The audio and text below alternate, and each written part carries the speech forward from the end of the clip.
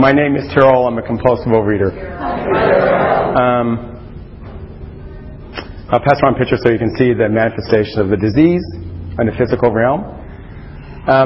My job this morning is to let you know, it says in the big book, that I'm to tell the person my experience with compulsive overeating, then what happened, but I have to convince you that I'm one of you. Because if I don't convince you that I'm one of you, you won't believe me. Right? You're just going to go like, oh yeah, whatever. So my job as a compulsive overeater to share my experience is for you to go like, he gets it. He gets it. So let me give you some snippets of information about my eating past. My eating past was that I was 325 pounds. That's my top weight. Somewhere. I really don't know what my top weight is. The scale weight was a 300-pound scale.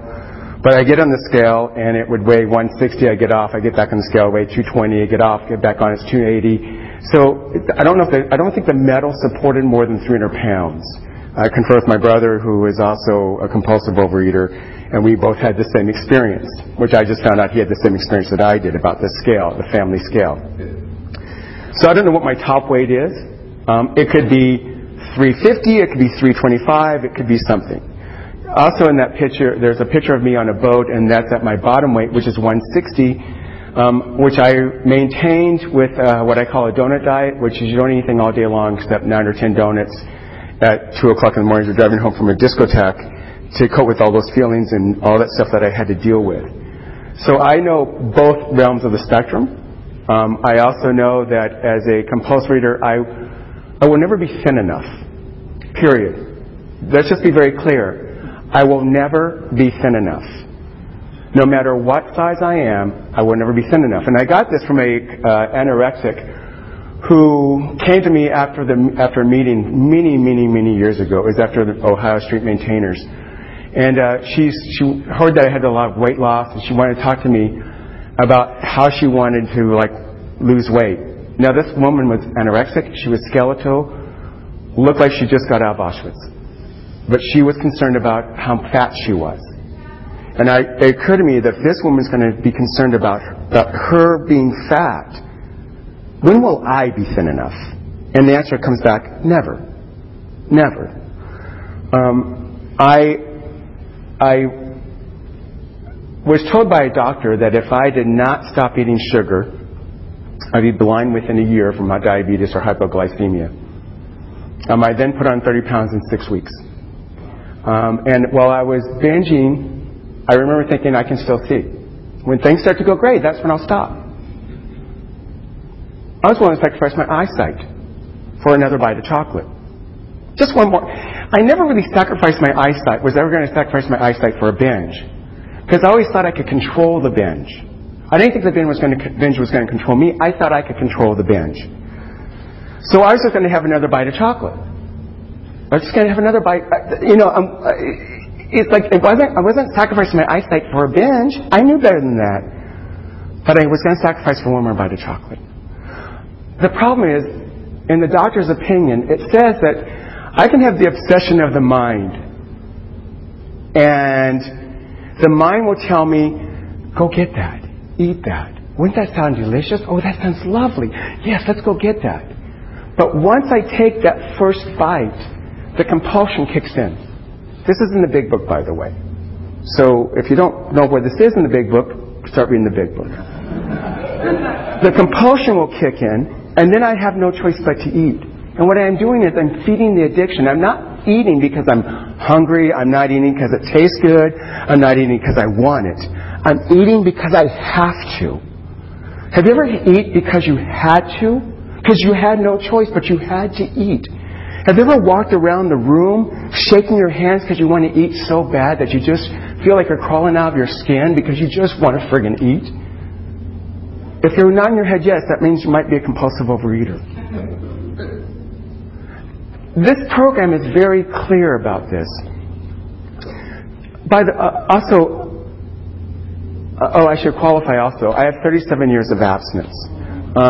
So that's... And I always put this disclaimer out whenever I speak. I'm an opinionated old-timer. Get over it. When you get friggin' 37 years, you come talk to me. Right? And at that time, I'll have more time. And I got news for you. There is a big difference at 2 years abstinent than 37 years abstinent. At 2 years abstinence, I was in a sick relationship with a man who, the reason why I wanted him as my partner was because he used to be a hustler and men used to pay him to have sex with him.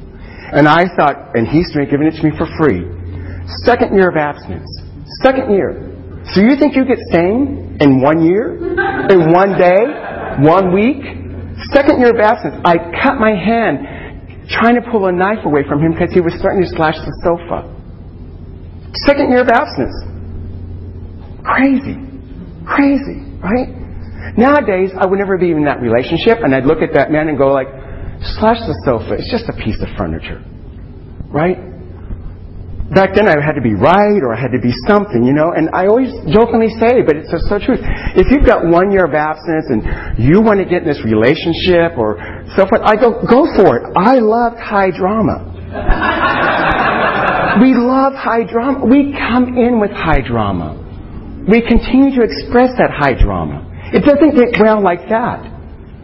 What happens is in day 1, we might stop binging, but we still have this.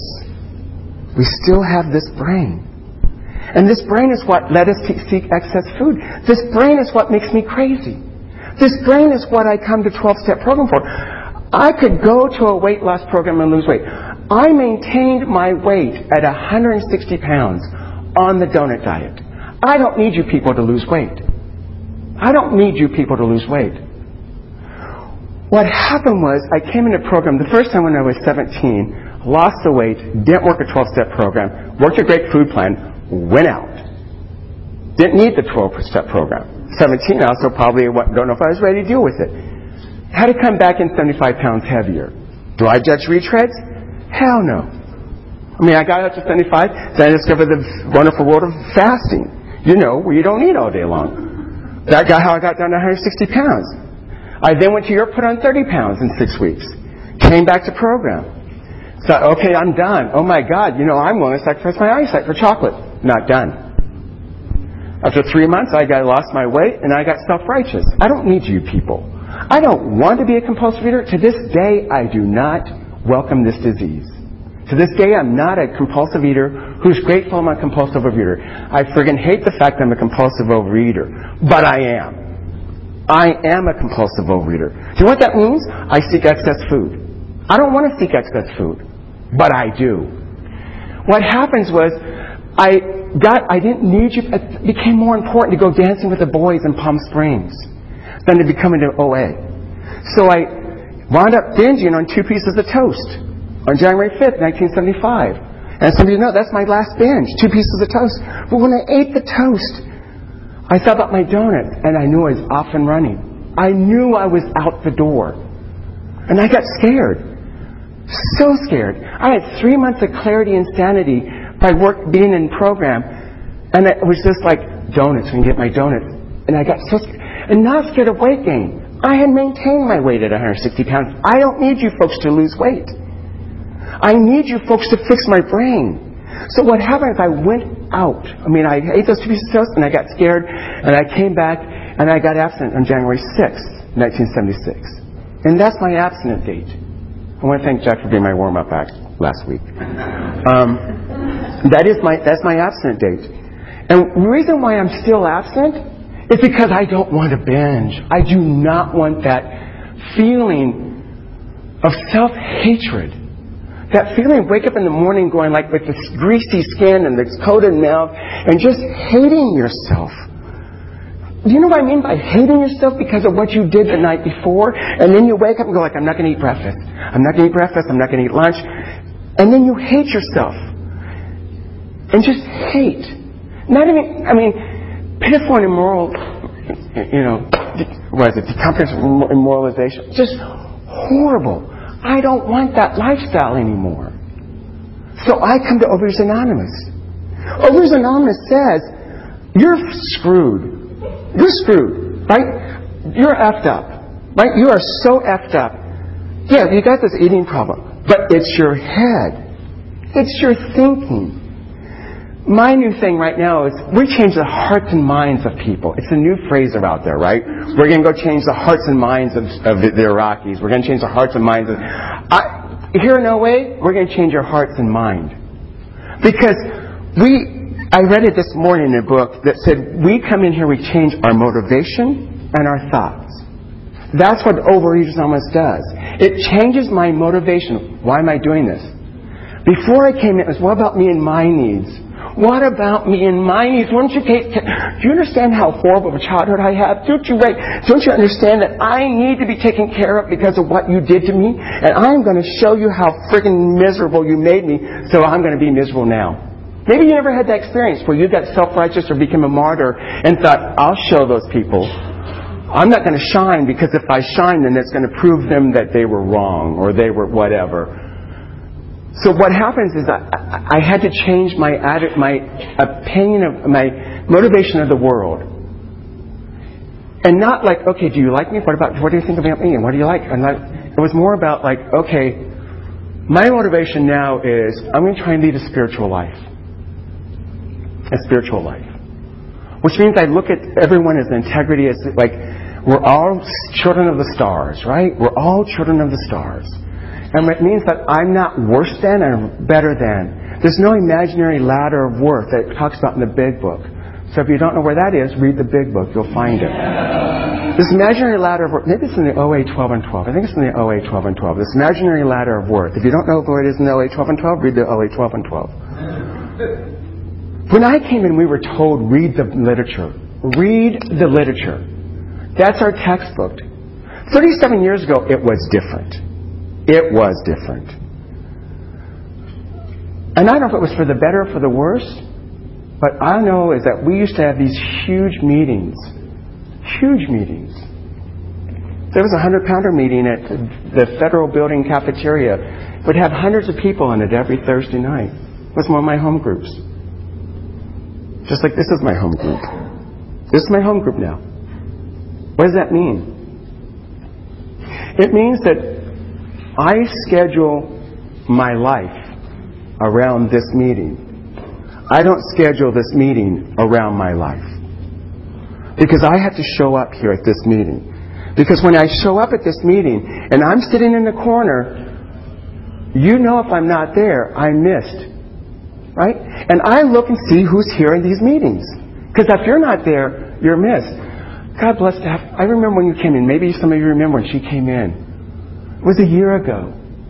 She sat in the back and she raised her hand and asked about, what about dates? Can I give up dates? And we all looked at her with love and said, keep coming back. And not only has she changed physically, she's changed emotionally. There's this right.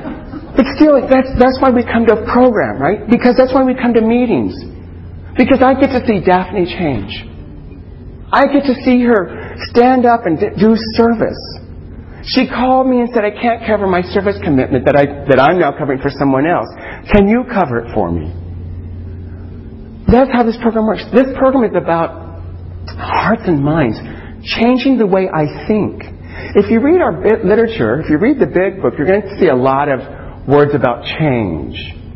Now, if you read the Doctor's Opinion, which is my favorite section of the Big Book, and the reason why it's my favorite section of the Big Book is because it talks about, from a medical's perspective, I'm not very much into kumbaya and I place my hand in yours because I care. I place my hand in yours because I care. Or I've done retreats where we do the jelly roll wrap of a hug. But I don't have to, right? I don't have to. But what happens is, I forgot where I was going.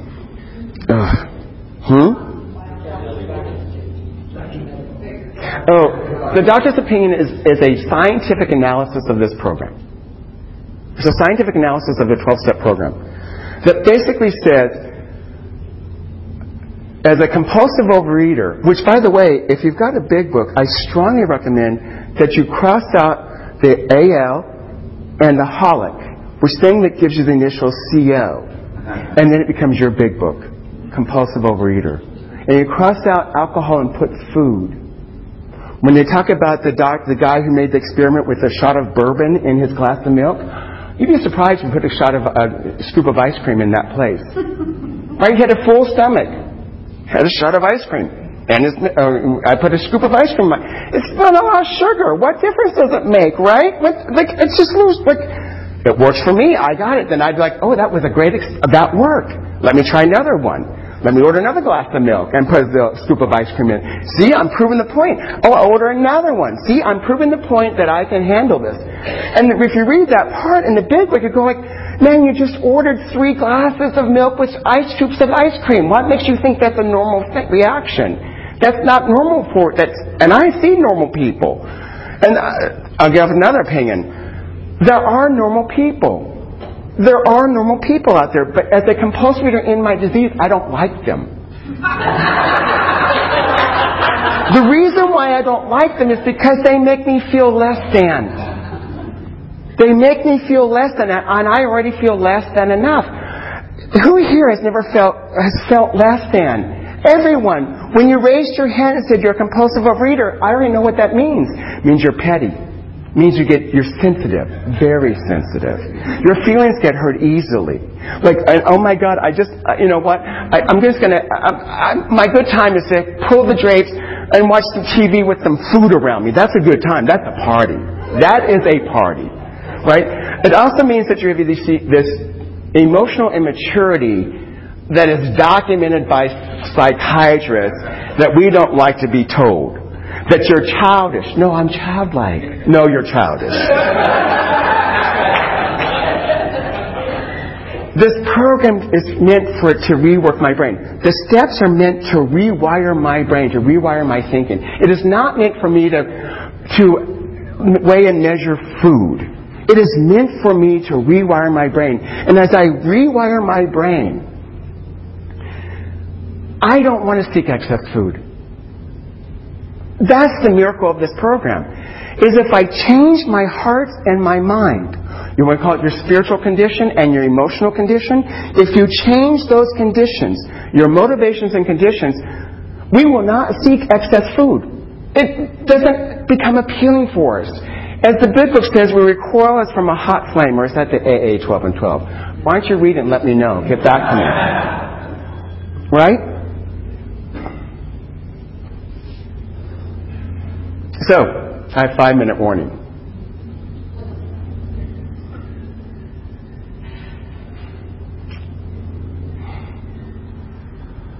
This is my home group. And what I saw last week scared me. We have some unfinished business here that I cannot ingest. You want to know how I work a program? Because that's what the raising the hands is about, right? Carol, how do you work a program? How do you get 37 years? How do you keep it fresh after 37 years? The answer is because I'm a compulsive reader and I want to seek excess food, and food keeps it fresh for me. John Barleycorn is our best advocate. John, you need to... we have positions to fill, service positions to fill. And those need to be filled before I can continue. Because I do not want to lose this home group. And I've seen home groups come and go. I've lost home groups because people were not willing to be of service. And I see the rotation of service, and I see the same people do service. This is not meant to make anyone feel guilty. But I am concerned that I will lose this meeting. This meeting that I love so much. That you see me sit in whenever I'm in town. I schedule my life around this meeting. What are some service positions that we still have available? We couldn't get a greeter, right? We're short on a greeter. We're short on cleanup. Treasurer. No, you and I are treasurer. I'm also literature. I said. Oh, we need a literature person. You know, and that's where I look at this and go like, oh my God, don't make me lose my meeting. Don't make me lose my meeting. And I know, I look around, I know some of you see this as your meeting too. This is your home group. And, you know, it's like I've gone to a door where I need a meeting so bad, and the door was locked. And it's a horrible feeling. And that's the way Overeaters Anonymous dies. That's the way it dies. Now, I talked to my sponsor about this, and she said that I was to tap you on the head, not hit you with a 2x4.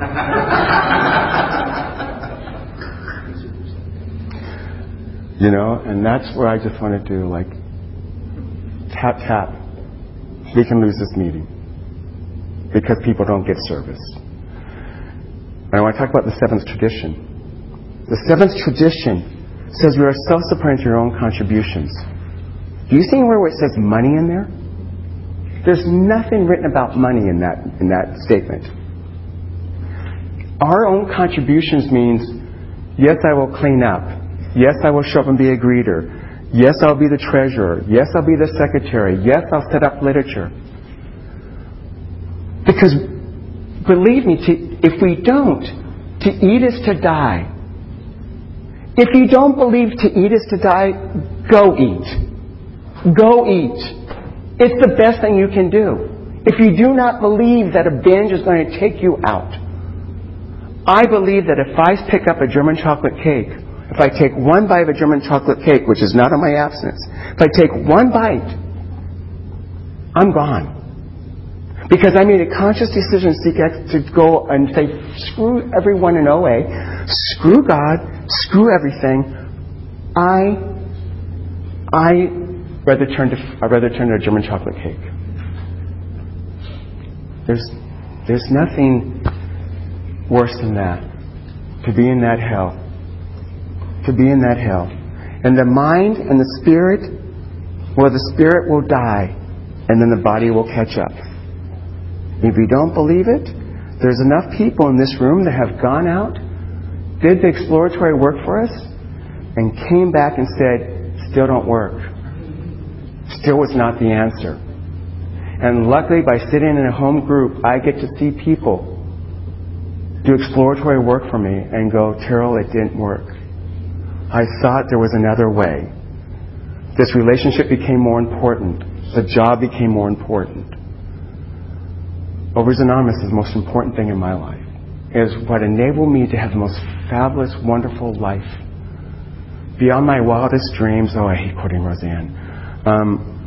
But it's amazing. My life is so good. I'm so comfortable in my own skin. And if you looked at my life, you might go, huh? They call that a life. But for me, it works. It works. So it's time to pass the basket.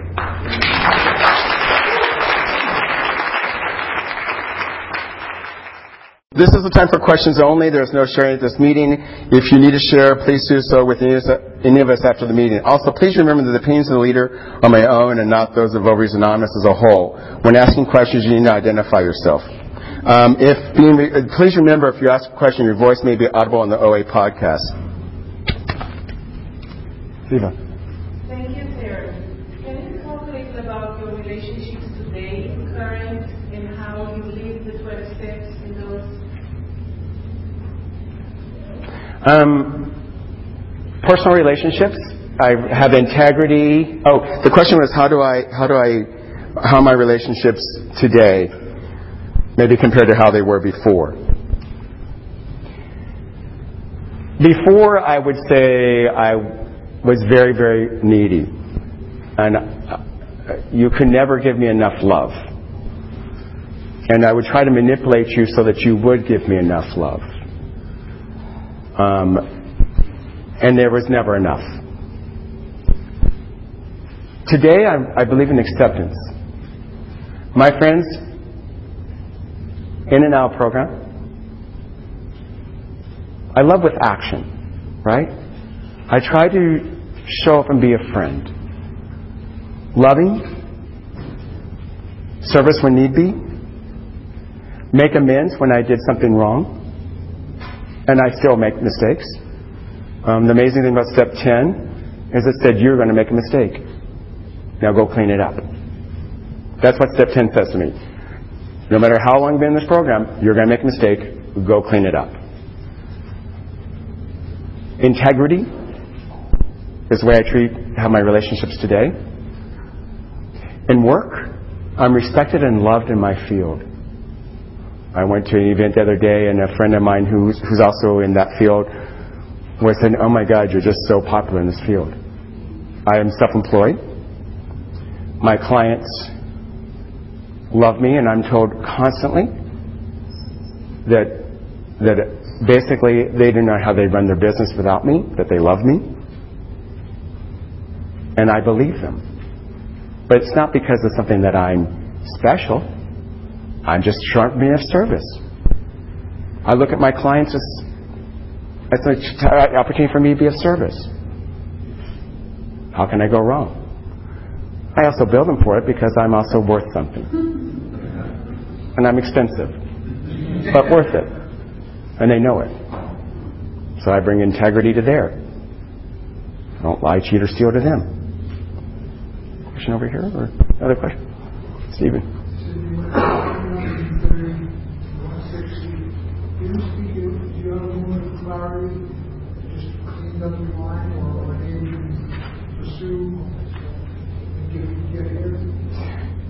So the question was, when did the gift to come into program? I was 17. I was looking at graduating high school. I felt like I just wasted 4 years of high school being fat, because my life was wasted because I was fat, which is a shame to think about. But I didn't have a very socially interactive life. I had a good relationship with the TV. I had a good relationship with food, I guess, But I didn't have a good relationship with exterior people.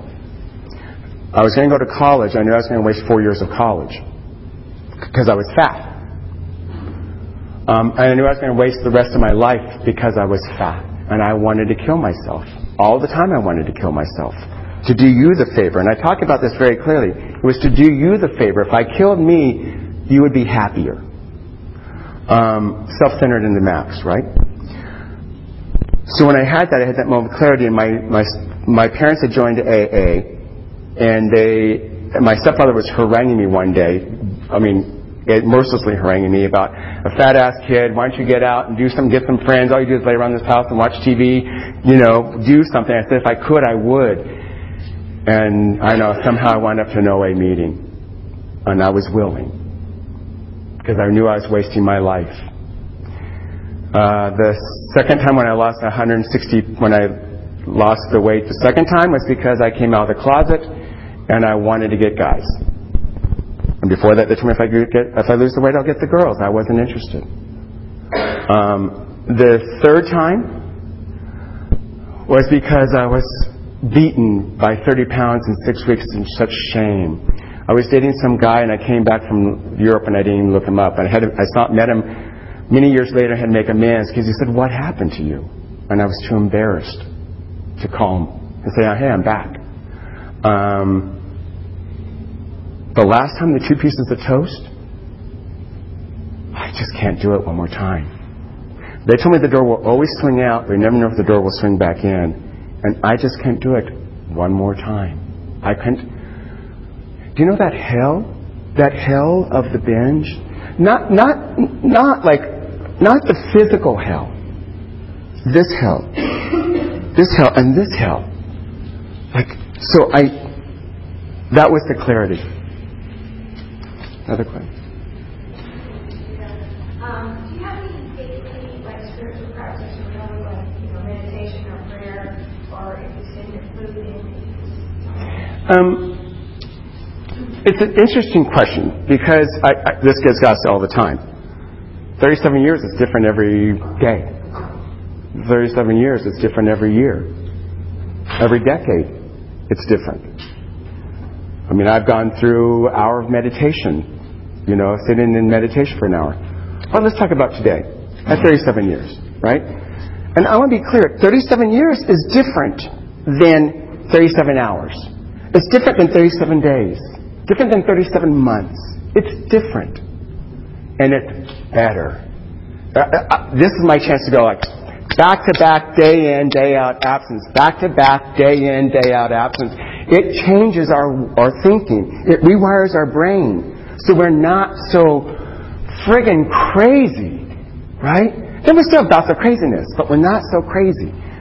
So today, I set my alarm clock for 5:40. I wake up. I try to do a little bit of, I read, right now I'm going over a book with a sponsee, so I'm reading the paragraph that he's reading. And so I read that, and then I go into a little meditation. Then I have a phone call from one sponsee that usually lasts 5 to 10 minutes. Then I have another phone call from another sponsee that usually lasts 5 to 10 minutes. Then I try and meditate for 10 to 15 minutes. Then I go to the gym and do an hour of cardio, because that's my, believe it or not, that to me it's transcendent for me. Just sitting there, and I'm got TVs, the morning news shows, and I'm channel surfing, but I am not thinking about. And then when I get off of here, I got to go there, and then I got to do this, and it puts me back in the moment, right here in the moment, right? Because that's what to me meditation is about, right here, right now. Not, oh, and then when I go, and then oh my God, what yesterday I did yesterday. Oh my God, you know how that mind goes, where it goes to the future and goes to the past, and then you're going like. Right here, right now. So I do that. Then throughout the day, I try to be in the moment. Not the future, not the past. And I'll go there. My mind will go there. I'm a compulsive overeater. That will never change. The fact that I still seek excess food will never change. What I'm doing now for my food is I now have an outside app. I put my food in, I count my calories. And I don't send it to anybody, but it's very clear. If I go over my calories today, it goes red. It's not in the green. And by doing that, I've lost probably 30 pounds in the last year. Yeah. You know how I gained 30 pounds? This is literally... Some of you know, a lot of you know, I had an appendix ruptured and a blocked intestine, and I lost 30 pounds in 3 weeks because they put me in the hospital, and I couldn't have food and I couldn't have water. I couldn't have nothing by mouth. Lost 30 pounds in 3 weeks. Came out, I was basically kind of the weight I am now. And then I started putting weight on. And I got back up to 210, 215 pounds. Because the rice cakes taste really good as a snack. And I wasn't consciously aware of what I was eating. Today, I'm consciously aware of what I put in my mouth. You can call it mindful eating. You can call it whatever you want. But that's how I cannot go back into ignorance, because ignorance gets me to 215 pounds and climbing. Because rice cakes or rice crackers, which is totally abstinent for me, makes a great snack, as opposed to maybe a pickle or some cherries or an apple or whatever. Thanks, Kurt. So could you talk about maybe the recent fear that you have faced, use the program and get through it, and then maybe one that you're facing now? Well, yesterday 2 days ago I had financial insecurity. 2 days ago I wrote a check for my SEP IRA, my retirement, which kind of decimated my bank account. And now, granted, it's my money, it's in the future, but it's not in my current checking account. At the same time, I had a friend who's redoing my apartment come over, and we're talking about redoing my kitchen in my apartment. Yes, I'm going to spend the money because it's my kitchen. I've been there for 19 years. I might as well spend money. My friends say it's like kind of... Actually, none of my friends are saying it's silly because they know I'm going to be there another 10, 15 years because of rent stabilization. So I found out this kitchen might cost me $10,000. Oof. That same day, I went out with a friend who's also an interior designer, and he's going to be redecorating my house. And we're looking at another $15,000 to $20,000 to redecorate my apartment. I got back to financial insecurity. That night I went to dinner with my brother, and it was an expensive dinner. Spent more money than I shouldn't say more money I should have, but it was an expensive dinner. We went to the Palm Restaurant, so you can do the math. And I lambasted him because of my insecurity. Now, I'm not financially unstable. Let's be clear. I'm not financially unstable. I've got enough money. Obviously, I'm writing money for SEP IRA. It's financial security. That morning I woke up and I realized it was me. It was financial insecurity. So I made amends to my brother for lambasting him. He said thank you, and also thanked me for reminding him to be cognizant and aware because of some financial arrangements we have. And so I owned it.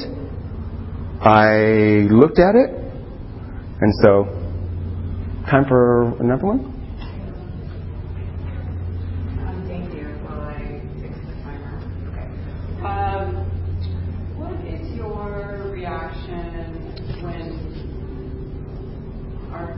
when people break the tradition of anonymity in press, radio, and film? And how do you deal with that reaction if you have one?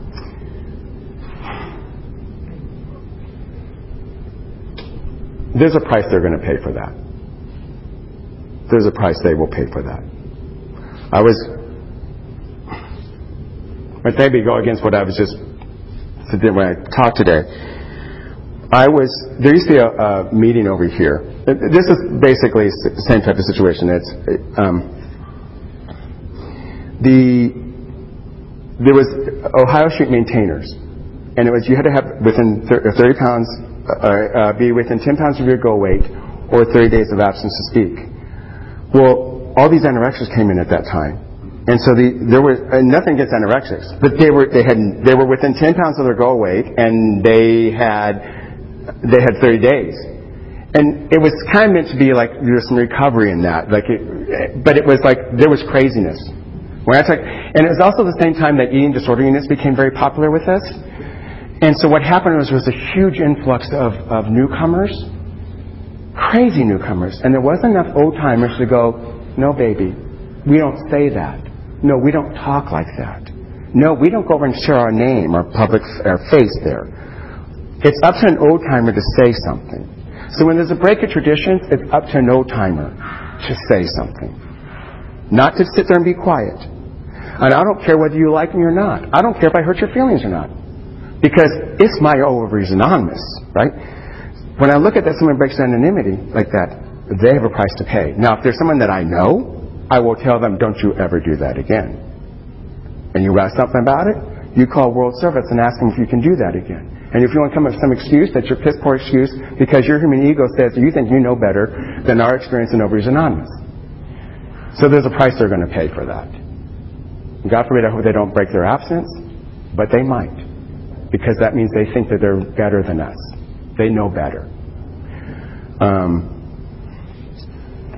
So anyway, I went to this meeting, and I was complaining to someone who's got about the same time I did about these anorexics, blah, blah, blah. He said, Terrell, you let God take care of Ovaries Anonymous. You take care of your program. It's like, okay. So I didn't have to worry about that. That wasn't a break of traditions, right? There's a difference there.